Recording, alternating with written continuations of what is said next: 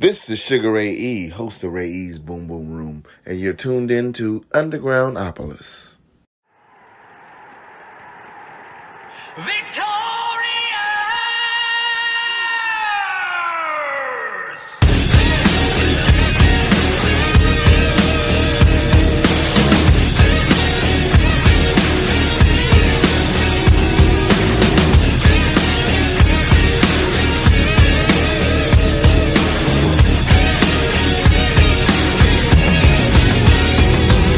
Lift your eyes in with pride, face the winds of change. We're a vow, here and now, in this time and place. Today we're stronger. Today we conquer. Our time has come. Time has come. Victorious, victorious, so glorious, victorious, victorious, so glorious, victorious. Destiny within our reach, every soul take wing. Lift your voice, all rejoice, raise the flag and sing. Bound to each other, stronger than brothers of flesh and blood. Victorious, victorious, so glorious. Victorious, victorious, so glorious. Victorious. Every warrior is roaring. Every beehive is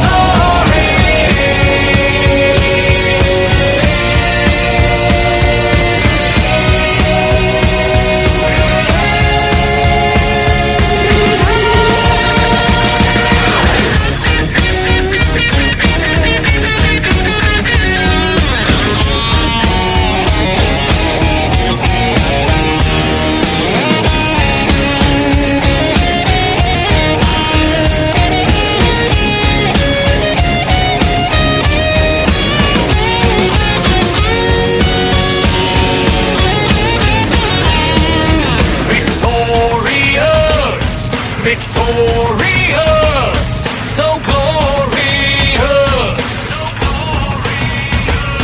victorious,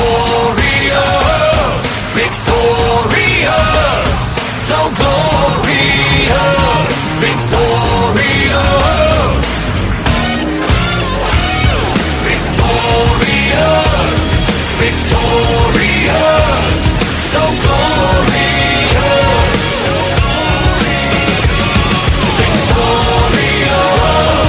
victorious, victorious, victorious, so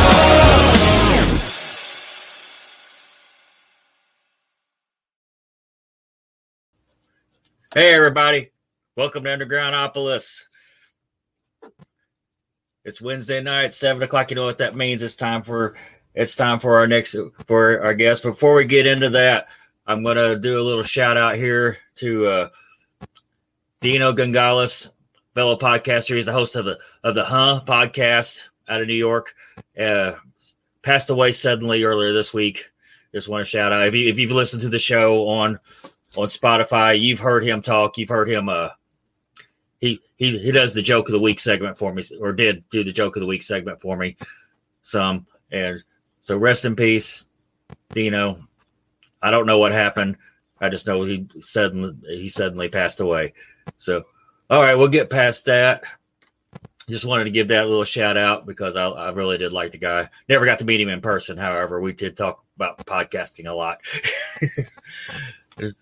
Well, our guest tonight, Wax Mekanix, this man of mystery that I can find very little out about, except later.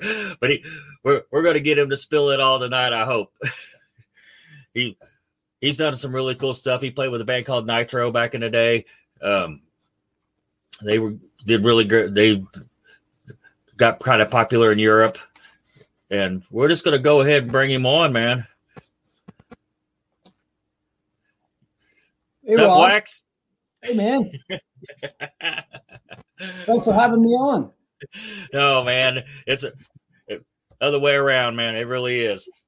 Hey, I didn't know about the passing of Dino, so let me at least take a moment to give you my sincere condolences and anybody who is a friend or a family. I didn't know him. I know that kind of stuff hurts, and we all go through it. So I'm with you, brother. All right. I got a little reflection on these. Let me take those off. I thought you looked cool, man. Well, I can put them back on. Let's go without them for a little while. If I start feeling a little insecure, maybe I'll put them back on. I don't think I'll make you feel that way. I don't know how. Well, if you could name somebody that you maybe saw at a concert, on even on TV or whatever, and you said, you know what, this guy's badass. I want to do that. I want to be on that stage. I want to do that. I want to be that musician. Oh, Who would yeah, that be? absolutely. This isn't going to make a big impression on people. So there are two answers to that. The first is I was probably about, 14 or 15 years old. I grew up in central Pennsylvania. And at my high school, a local band came on stage, and they were incredibly good. And even though I'd been exposed to music quite a bit and had been collecting records and had been following music quite a bit, these guys, I saw them in complete control of their concert. They were playing mostly cover songs and a few originals. And interestingly enough, I got to play with them a bit later on, but that made a huge impression on me. The band, unknown to your listeners, I'm sure, but it was really important to me, which was an inflection point to me. So I decided that I really wanted to do this. And I was, again, 14 or 15 years old. The band was a local band called Pyramid. And eventually, I said all that to say that the lead singer of Pyramid, who impressed me so much at that age, eventually we tapped to be the lead singer of Nitro in 1981, and his name was Dana Confer. So those guys were great, and they just blew me away, and it made the hair on the back of my neck stand up. And my first concert I went to was at the Penn State University, and it was probably about 1977, and it was the Talking Heads.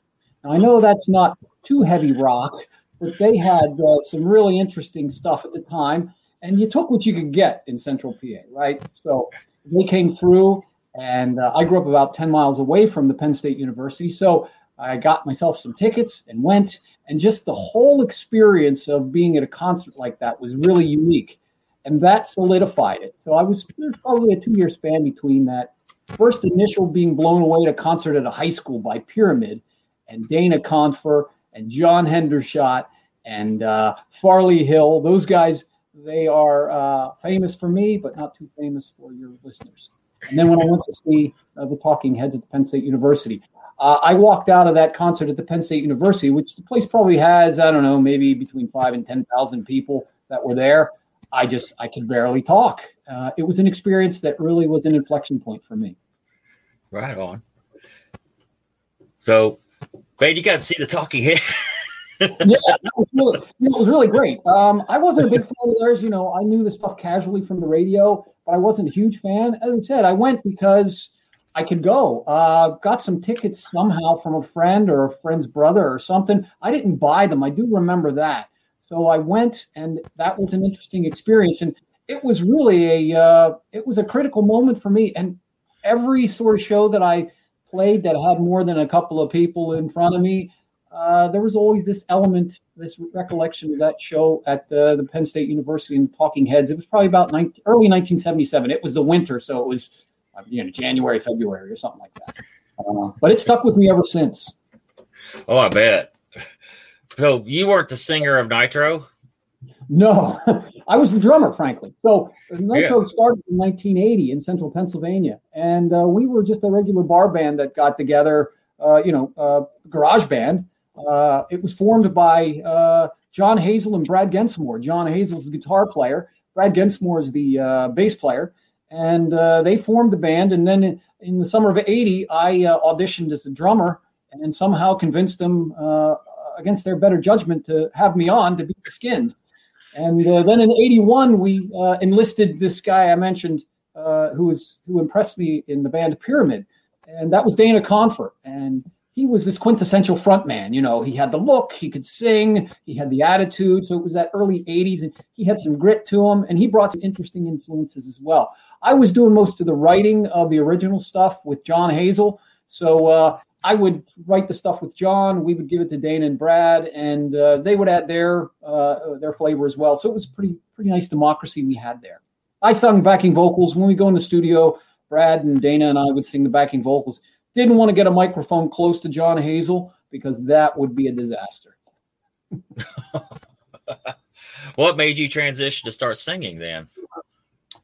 Well, I never really had a problem with it. It wasn't my instrument of choice. The reason that I ended up doing solo work like I'm doing now is because I was doing most of the writing with Nitro, and was doing backing vocals live and in the studio.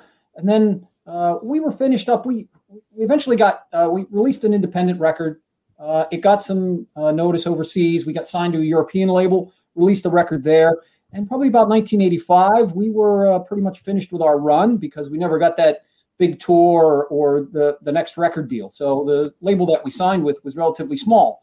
So we didn't get another big push, didn't hook up with a big tour, didn't get to hook up with a big management company. We were in central PA, and living in the area of the U.S. that you do, you know that unless you're in New York or you're in Los Angeles or you're in Nashville or you're in London, that it's scraping along like the rest of the guys out there and gals, which is great. But so we didn't have that next inflection point. And we decided that, we didn't get another record deal.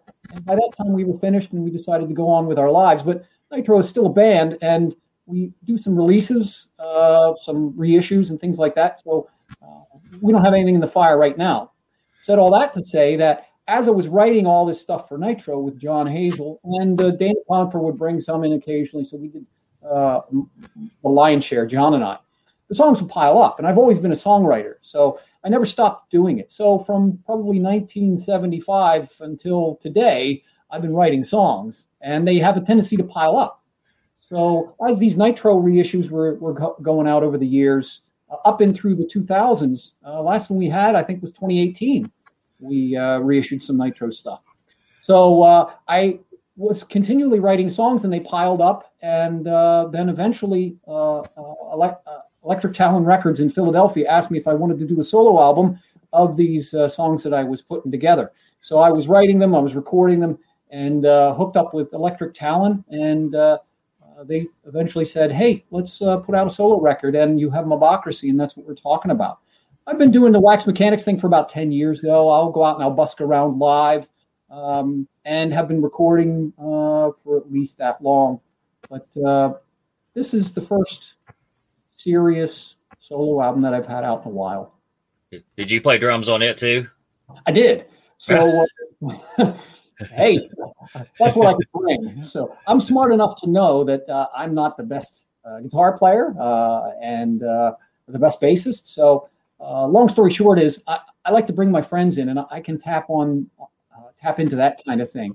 And the record sounds like it does because I've surrounded myself with really good players, and the people that are doing the technical heavy lifting are really great as well. And I joke about it, but it's really true that I'm the weakest link in that chain for sure. Although I kind of think the stuff up, I have the general idea, I'll bring it into the folks, and it's kind of a dictatorship. So I kind of tell them what to do. In Nitro, it was a democracy. You had to get in there and fight it out for your own ideas and identity. But when I'm doing the solo record, I'm able to dictate that. So played the drums on it, played some acoustic guitar, played some electric guitar. I also did all the lead vocals, some backing vocals, but I enlisted a whole lot of other folks that are really great. Tom Altman is my secret weapon guitar player and bassist. a great Philadelphia guitarist. I have some of the members of Crowbot helping me out on this. Now, Crowbot is a real band that does a real career. So they're signed to Mascot Records. They're great, and they've got about 4 records under their belt. And Brandon Yeagley and Chris Bishop helped me out on quite a few of the songs on there as well. So sonically, the thing is great because of the great people I surrounded myself with. Mobocracy, that's just a great title. How'd you come up with that? Well, I started to write these songs probably about 2015, and then up until 2020 when it was released. It was released in November of 2020. So I had just been working on it. I hadn't had a record deal up at that point, so I was just working on songs. And the songs sort of started to reflect the times that we found ourselves in, socially, politically, economically. I've been on both ends of the political spectrum. I've been conservative at times, and I've been liberal at times. And I've been, relatively middle class at times, and I've been dirt poor at times. So I know what that whole spectrum kind of feels like politically and socially and economically. Now, I grew up blue collar, sort of white trash in some small town in the middle of central Pennsylvania, so I know what that feels like. I've been educated at some of the best universities in America, and I'm considered a professional now. So I have a Clark Kent as an engineer, so I know what that feels like to have a profession. But I know what it's like to be scraping from paycheck to paycheck, because that's the kind of people that I came from. So these songs kind of reflected all of that. And I was feeling the times that we were in, and all of the anger and the aggression and the tension that was in America from about 2015 up until about 2020. Now, unless you're living on another planet in another solar system, you're going to know what I'm talking about. We've all felt it, and we've all kind of had to choose sides. And I wanted to make sure that I didn't choose a side. I wanted the record to reflect America. I didn't want it to take a stance on one end or the other. So as the song started to reflect all this aggression in the atmosphere of America, I was looking for a title, and the title popped into my head one day, and Mobocracy is ruled by the mob. And that's what it felt like to me. I don't know about anybody else, but given what happened January 6th, I think we can all kind of agree that it was an appropriate title for the songs that I ended up putting on the record. So I wrote about a dozen of them, showed them to Tom Altman, my guitarist, and the producer that I was working with, Electric. And we all decided, hey, these are the ones that should go on it. And I wanted it to be a concise statement, and Mobocracy felt like it was right. So the universe was kind of working with me, I think. It feels like it was. So it's kind of like, without getting too arty-farty about it, feels like it's a record for and of its time. I didn't set out to do that. The songs kind of wanted to be that, and that's what they are. They took on a form of their own. That'll be one of my next questions here. Do you have Tom Altman says, thanks for the plug. I don't know if you can see it right on the screen right there. Yeah, Tom, checks in the mail, right, buddy? So, hope he doesn't mind me putting his comment up on the screen. No, not at all. Tom's a great guy, excellent guitar player, amazing guitar player. I've known Tom for more than 30 years. He's a great guy. He's a great hang, super dude, and just a magnificent guitarist and a bass player. I have some other folks on the record as well. Pops Sewell and Chris Bishop play guitar as well. But you played Victorious. Tom just killed that song. Just amazing solo on that. So that's what I mean. I try to surround myself with people that are better than me, more talented than me. I get them in the room. I give them a song, and I get out of the way. Do you have a creative process that you typically use? Yeah, most of the time. We're here. I'm in the fun man cave that I have here in my home outside of Philadelphia. What I'll do is really simple. Is whether I like to or not, there are guitars laying around my house, and I'll pick them up occasionally, and I'll start humming and strumming along, and eventually songs will appear. I try not to force it. I let it happen organically, because I got to tell you, man, if I never write another song, I got enough songs to make plenty of albums. So anybody that's a songwriter, but you kind of do it all the time. And I make this statement, they're kind of like shark's teeth, there's one behind the other. So I'm currently writing 3 or 4 songs now, and I don't try to write them, but I sit around with an acoustic guitar and I'll write them. Sometimes the words come, sometimes the melody comes. first. Sometimes the guitar parts come first. But then eventually, I usually take a complete song that I've written somewhere here and around my house and around my travels on little scratch pieces of paper, and I will put them together, and then I'll massage them for a while, and then I'll take them to Tom Altman or my producer friend Electric, and I'll say, what do you think of this? And at that point, we'll say, yeah, this needs to go here. This could change like that. And, oh, this sounds like a rock song. Tempo should be like this. Or this sounds like an acoustic song. Should go like that. And that's typically my process. And then we build from there. And that's how, for instance, Victorious happened exactly like that. I wrote it literally sitting right behind where I am over a couple of days, watching a bunch of football games and watching a bunch of newscasts about what crazy stuff was going on. So it's got a bit of a duality to it. And that's how I do it. Nitro stuff was a little different. I'd bring in a general idea, and then it was a democracy. But right now, it's a dictatorship. What Wax says goes. You said you might have a story behind Victorious? Oh, yeah. So Victorious was, I wrote that probably about 2017. So I was sitting here, and I'm being inundated by the stuff that's coming on, Fox and CNN and all this other stuff. I'm an avid news watcher. I like to keep my finger on the pulse of stuff, and I'll read newspapers and magazines, and then I sift it. And I'm a relatively, I'm not the brightest guy on the planet, but I'm not the stupidest either. So I take everything in from all perspectives. So I was taking that in, and at the same time, I'm a huge football fan and baseball fan, and watch sports, basketball, and I'm watching this football game one day, and I said, and they're playing all these great tunes.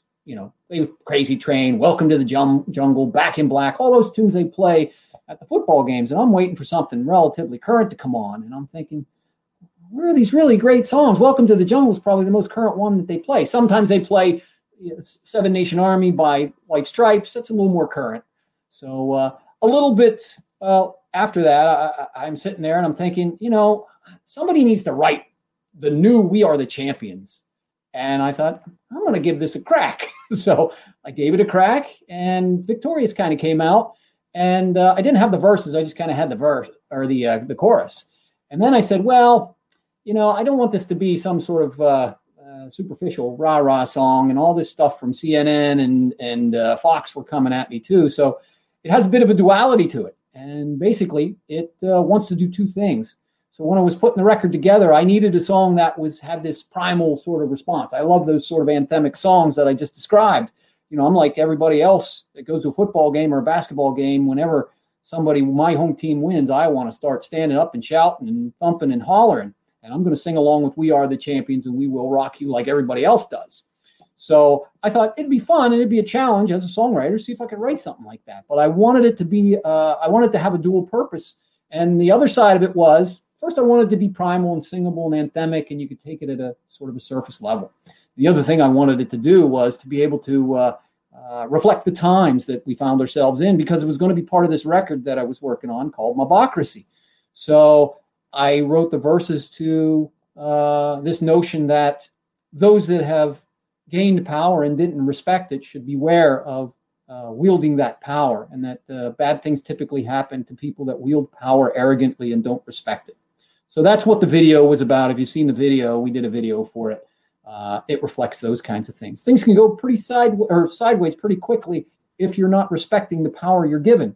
So with great power comes great responsibility. That's a cliche, but that's pretty much what I wanted to get across with it. And folks could take it on a surface level as well. And I took it to Electric, and he said, yeah, this needs to be tweaked a little bit. So he helped me to tweak it, and he co-wrote it with me. And he's a producer and an engineer in Philadelphia. And then we got Tom involved, and we bang zoom, we took off. So I recorded that at about 4 different studios. Now, the short version of this very long story is recorded the drums at one studio, recorded the bass and the guitars and the vocals at another studio, and recorded the tribal drums at a third studio. So this thing's getting really long-winded, right? This song that I'm putting together, but it seems to be the one that is probably going to be one of the singles. So we decided to work on it really well, or really diligently, and try to make it come out as good as it could. So I wanted to make sure that it had some real spectacular intro. And I'm a fan of Led Zeppelin. So, Immigrant Song by Robert Plant, where he does a really high note at the beginning. And then I was also listening to Greta Van Fleet. We all know those guys are sort of Zeppelin aficionados. And there was that new song of theirs that had come out at the time. It was called Highway Song. And the lead singer of that, this young guy, did this really great, searing, howling intro. I thought, I'm going to give that a shot. That might be in my wheelhouse. I'm going to give it a try. So I was really apprehensive about trying to sing that note. So I'm practicing it. And eventually I have to go into the studio to cut it. And I'm on my way to the studio, and I say, I don't think I'm warmed up enough for this thing. So I practice a bit in my car. So I pull into what's the equivalent here in southeastern Pennsylvania of a 7-Eleven, which is called Wawa. And the Wawas here have these big parking lots, and you can pull in, get yourself a coffee, and sit there and relax a bit, get some gas. So I pulled in there, and I start to practice this really long note. And if you listen to the song Victorious at the very beginning, there's a bit of a scream, and that's me. So we put all this effort and went to all these studios and did all this intricate work, and Tom did great bass and great guitar solos, and I brought the boys from Crowbot in on to sing backing vocals and play rhythm guitar, and all kinds of stuff is going on. So I said, I have to do this as good as I can. So I was a little concerned. So I'm practicing, and it's kind of okay. And I'm finally feeling it a little bit. And if you've ever been in a studio, and you're pretty smooth behind a mic, but if you get in front of a studio that you're supposed to record music, you got to hit the notes, and you really got to be on your game. So I was there, and I was a little apprehensive about doing this and really hitting it. So as I'm practicing, I thought, let me see what it sounds like on my phone, because I really couldn't think about it and do it at the same time. So I put my phone out. I do a couple takes of it, and I said, that's not too bad. Okay, I think I got it. Get back on the road and head to the studio. And I show up, and Electric says, okay, you ready to cut this? No pressure. I said, let me just show you what I got and see if it's long enough. So I played it for him on my phone, and he says, it's not too bad. He goes, you know what? Let's just use that. I'm like, really?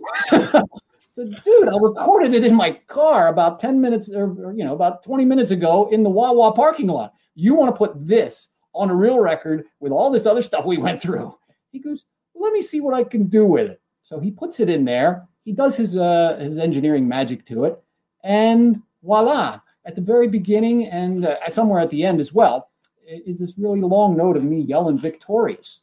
And I've been asked about it quite a bit on these podcasts. How did you do that? Where did you record it? What kind of microphone did you use? And I'm like, guys, I hate to disappoint you. I recorded it on my phone, in my car, at a 7-Eleven parking lot.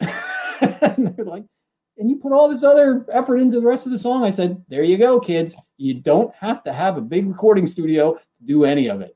Just do it well.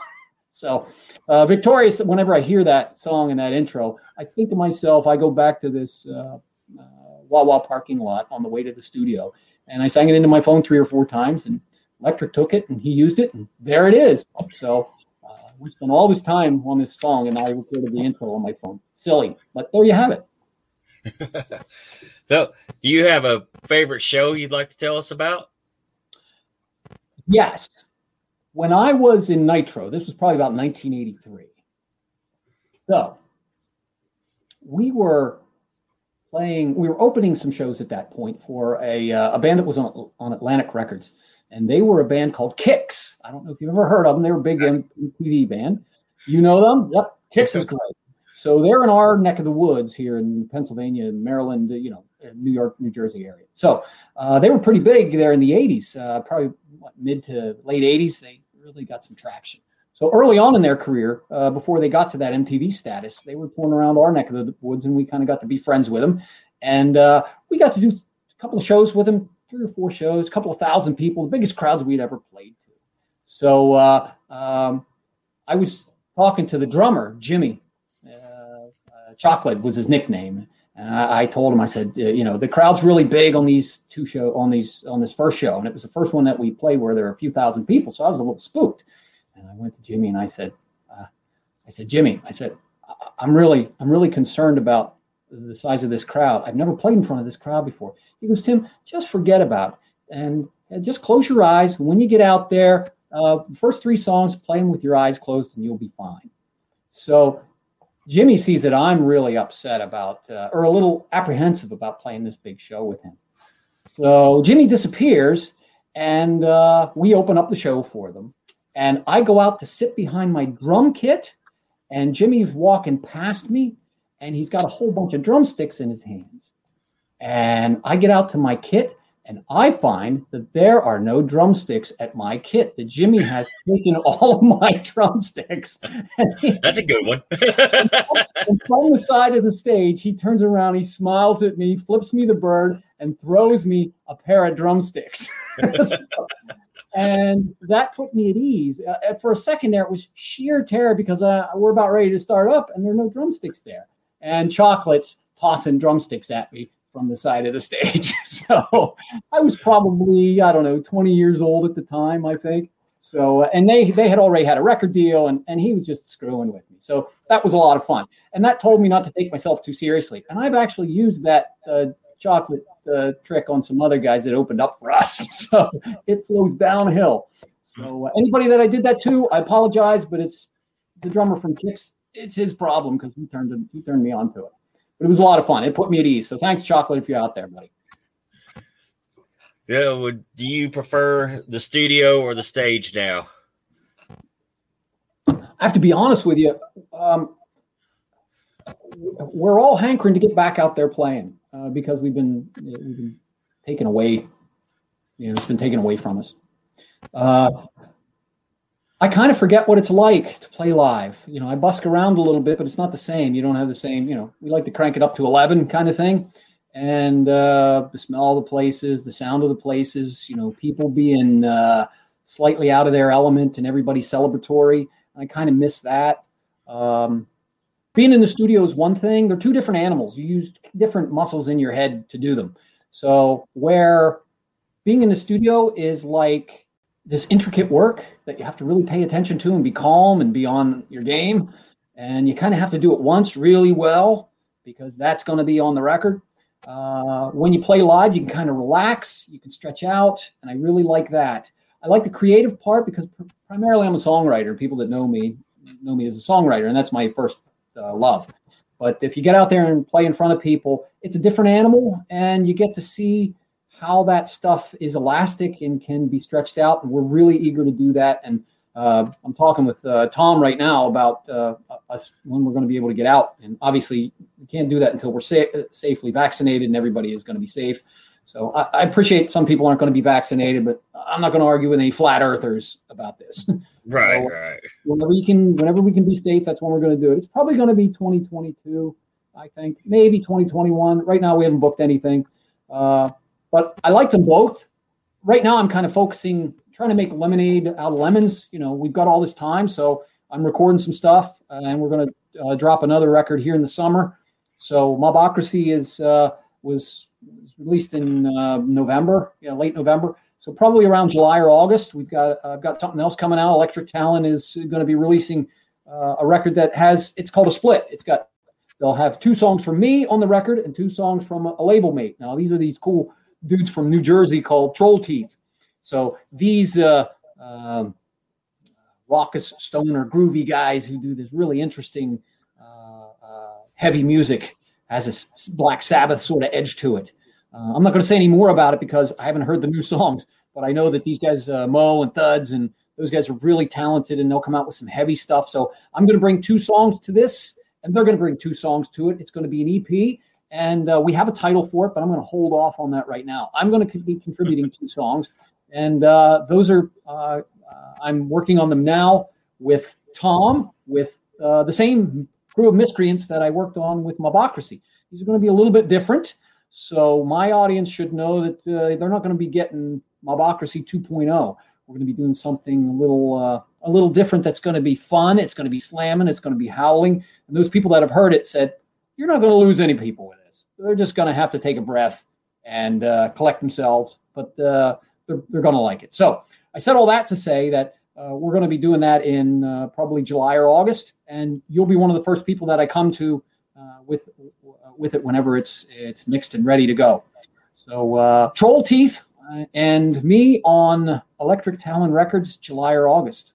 Those folks at Electric Talon Records are really cool, and hopefully in 2022 I'll be coming out with a standalone record as well. I'm working on that sort of in parallel with this split that I'm doing. So if all things go well, you'll have new music from me in July or August, and then new music from me in early 2022, and we'll see where we go from there. Do you have someone that you most admire, a musician that you admire more than anybody? Oh my gosh, that list is really long, but let me see if I can answer the question for you. Because I see myself predominantly as a songwriter, that's my first sort of job as an artist. My job is to write a song, right? That's what I do naturally. I take things in, I filter it, I give it back. I make the ordinary extraordinary, I make the extraordinary ordinary. That's what I think my job is. Now, who does that the best? There are probably 3 or 4 that are at the top of my list in no particular order other than this first guy. Bob Dylan is the guy at the top of the heap. Oh, Somewhere in there is Paul McCartney, Neil Young, Paul Simon, and the list goes on from there. But I'll stop there because there are so many others that I love and admire and have learned from. And I'm not holding myself up to any of those guys. My work is pale compared to that. But those are the professors in my University of Songwriting. Dylan's definitely at the top. Love him. Just can listen to him casually. Can think about him. McCartney can do everything and anything. That guy did prototype metal with Helter Skelter to this Baroque pop of Eleanor Rigby, and the man is still going. So he can play any instrument and can sing in any range of any genre. So love those guys. Neil Young is huge for me as well. What's your favorite Mobocracy song right now?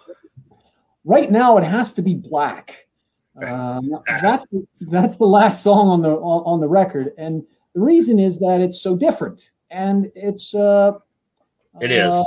It kind of sums up the record. Now, the reason that I like it is a couple of reasons. First of all, just sort of viscerally, it's an interesting song, and it's got this fun time signature, and it's got this exotic little bend to it, and lyrically, it kind of said everything I wanted to say about the record, and how those people that I was thinking about when I was making the record are being manipulated by the dark forces of the world. Without getting too arty-farty about it, Black really summed up the record pretty good, stylistically and thematically. And another thing that I really like about it is that I co-wrote it with the guys from Crobot.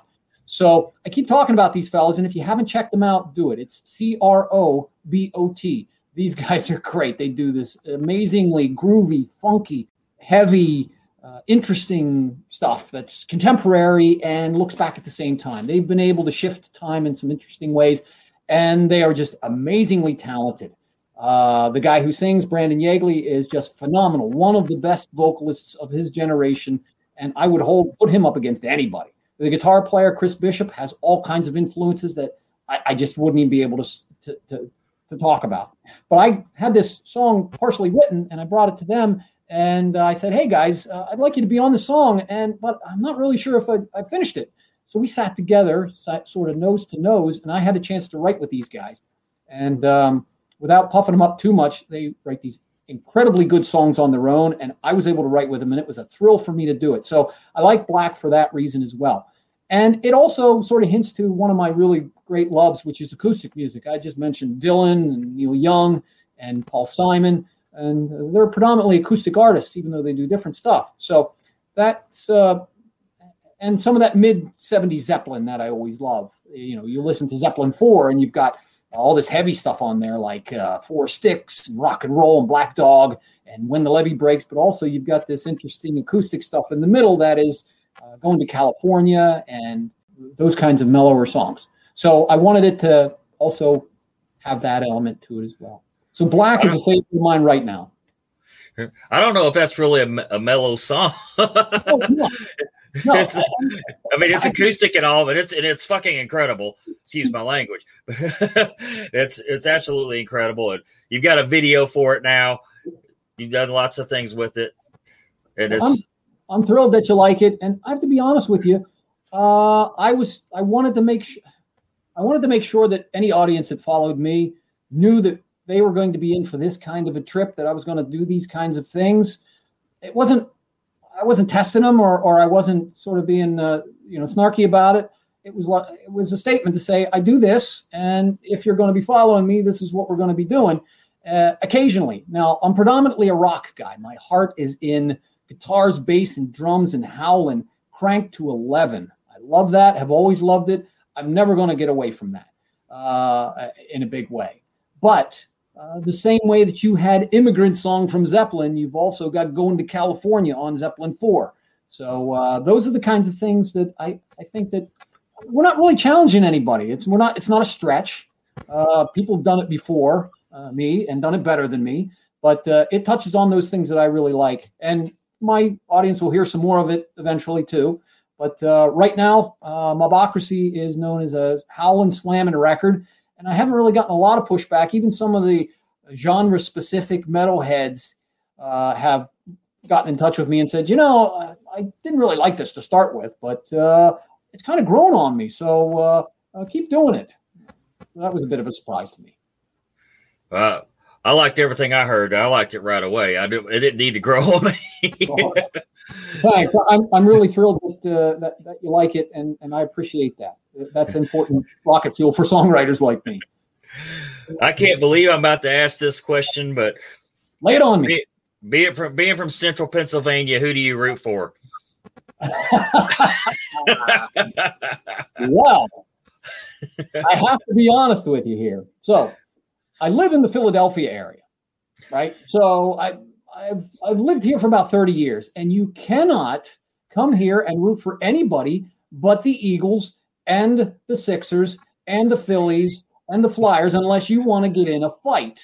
So for the past 30 years, I've been a fan of the Philly franchises. Now, I said that to say that I grew up in Central Pennsylvania. So that's right smack dab in the middle. And we were Steelers fans. We were Pirate fans. We were Penguin fans.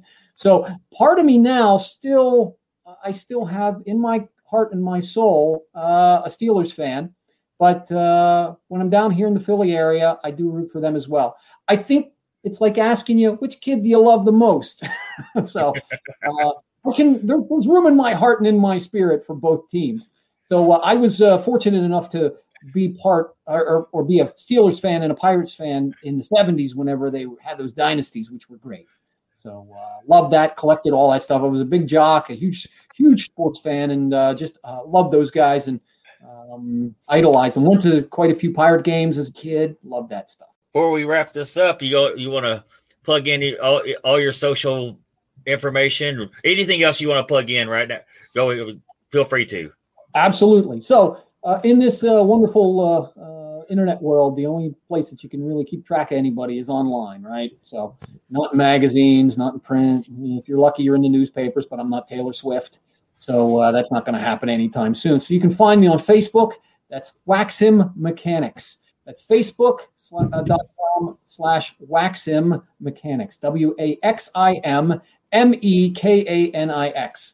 I'm also on Twitter, Instagram, and Bandcamp. You can find me waxmekanix.bandcamp.com. You can get the record there. I really appreciate it, Rob. People like you keep people like me in business. So thank you very much. Oh, man.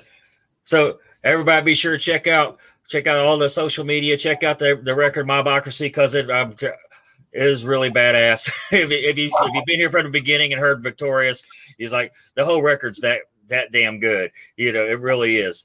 You can't get six better songs. It's fire. If you're watching, you haven't liked the Undergroundopolis page, will you please like it or subscribe on YouTube? Hit us up on Spotify.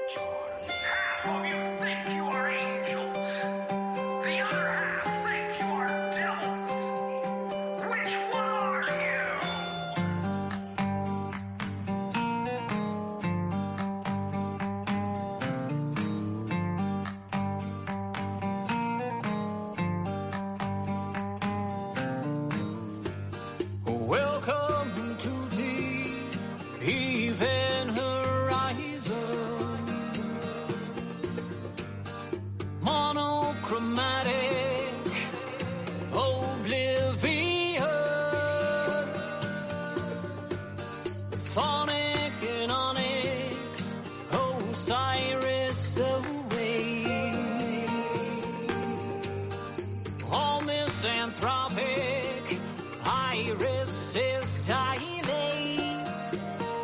The irony of history's twist. Not even the righteous resist. When temptation baits the snake, mere mortals don't have a prayer. Black, the new weight. Black, come see it in a new light. Jogging on the lead dog. I'm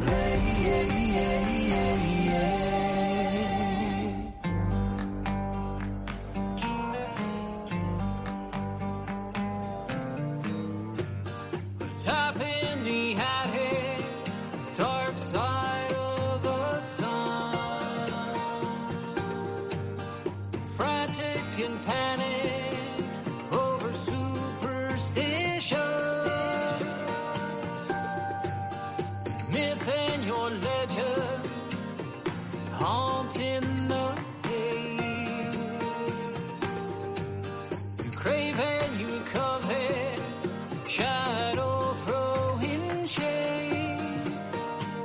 When intoxicated by sin, an ordinary soul just caves in. Elevated by elegance, pious just acquiesce. Black, the new weight. Black, come see it in a new light. Jogging on the lead dog. I'm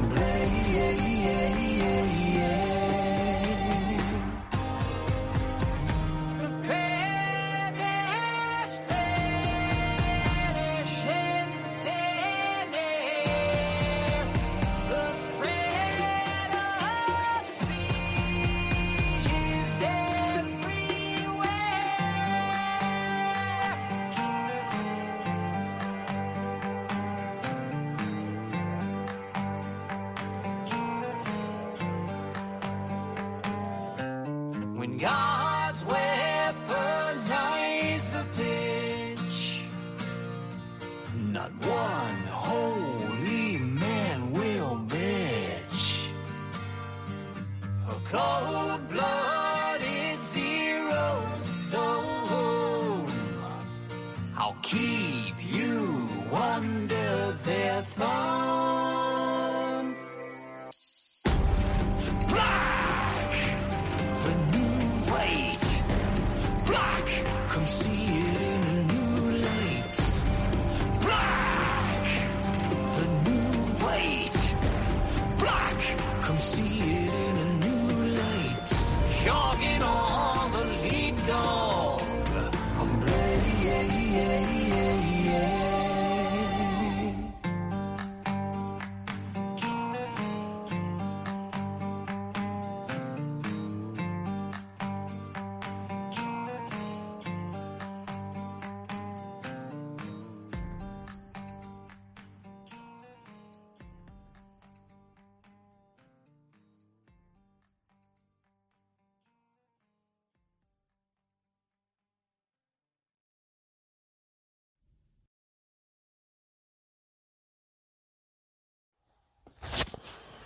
Yo, this is Derek from the Clover Creek Bastards, and I was at a show the other night. Somebody offered me some acid, so I was like, yeah, I'll buy some acid, and he fucking sold it to me. It was paper acid, and I looked at it, and it said, "You're ugly, and nobody likes you." It was amino acid.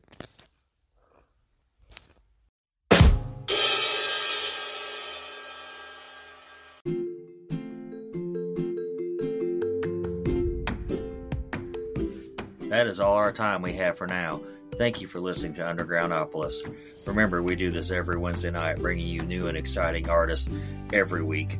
be sure to hit up their websites and social media and stream or download their music. If you like this show, please follow us on Facebook, Instagram, Spotify, any streaming platform, and leave us a review as well. I'm your host, Rob Lyon, signing off.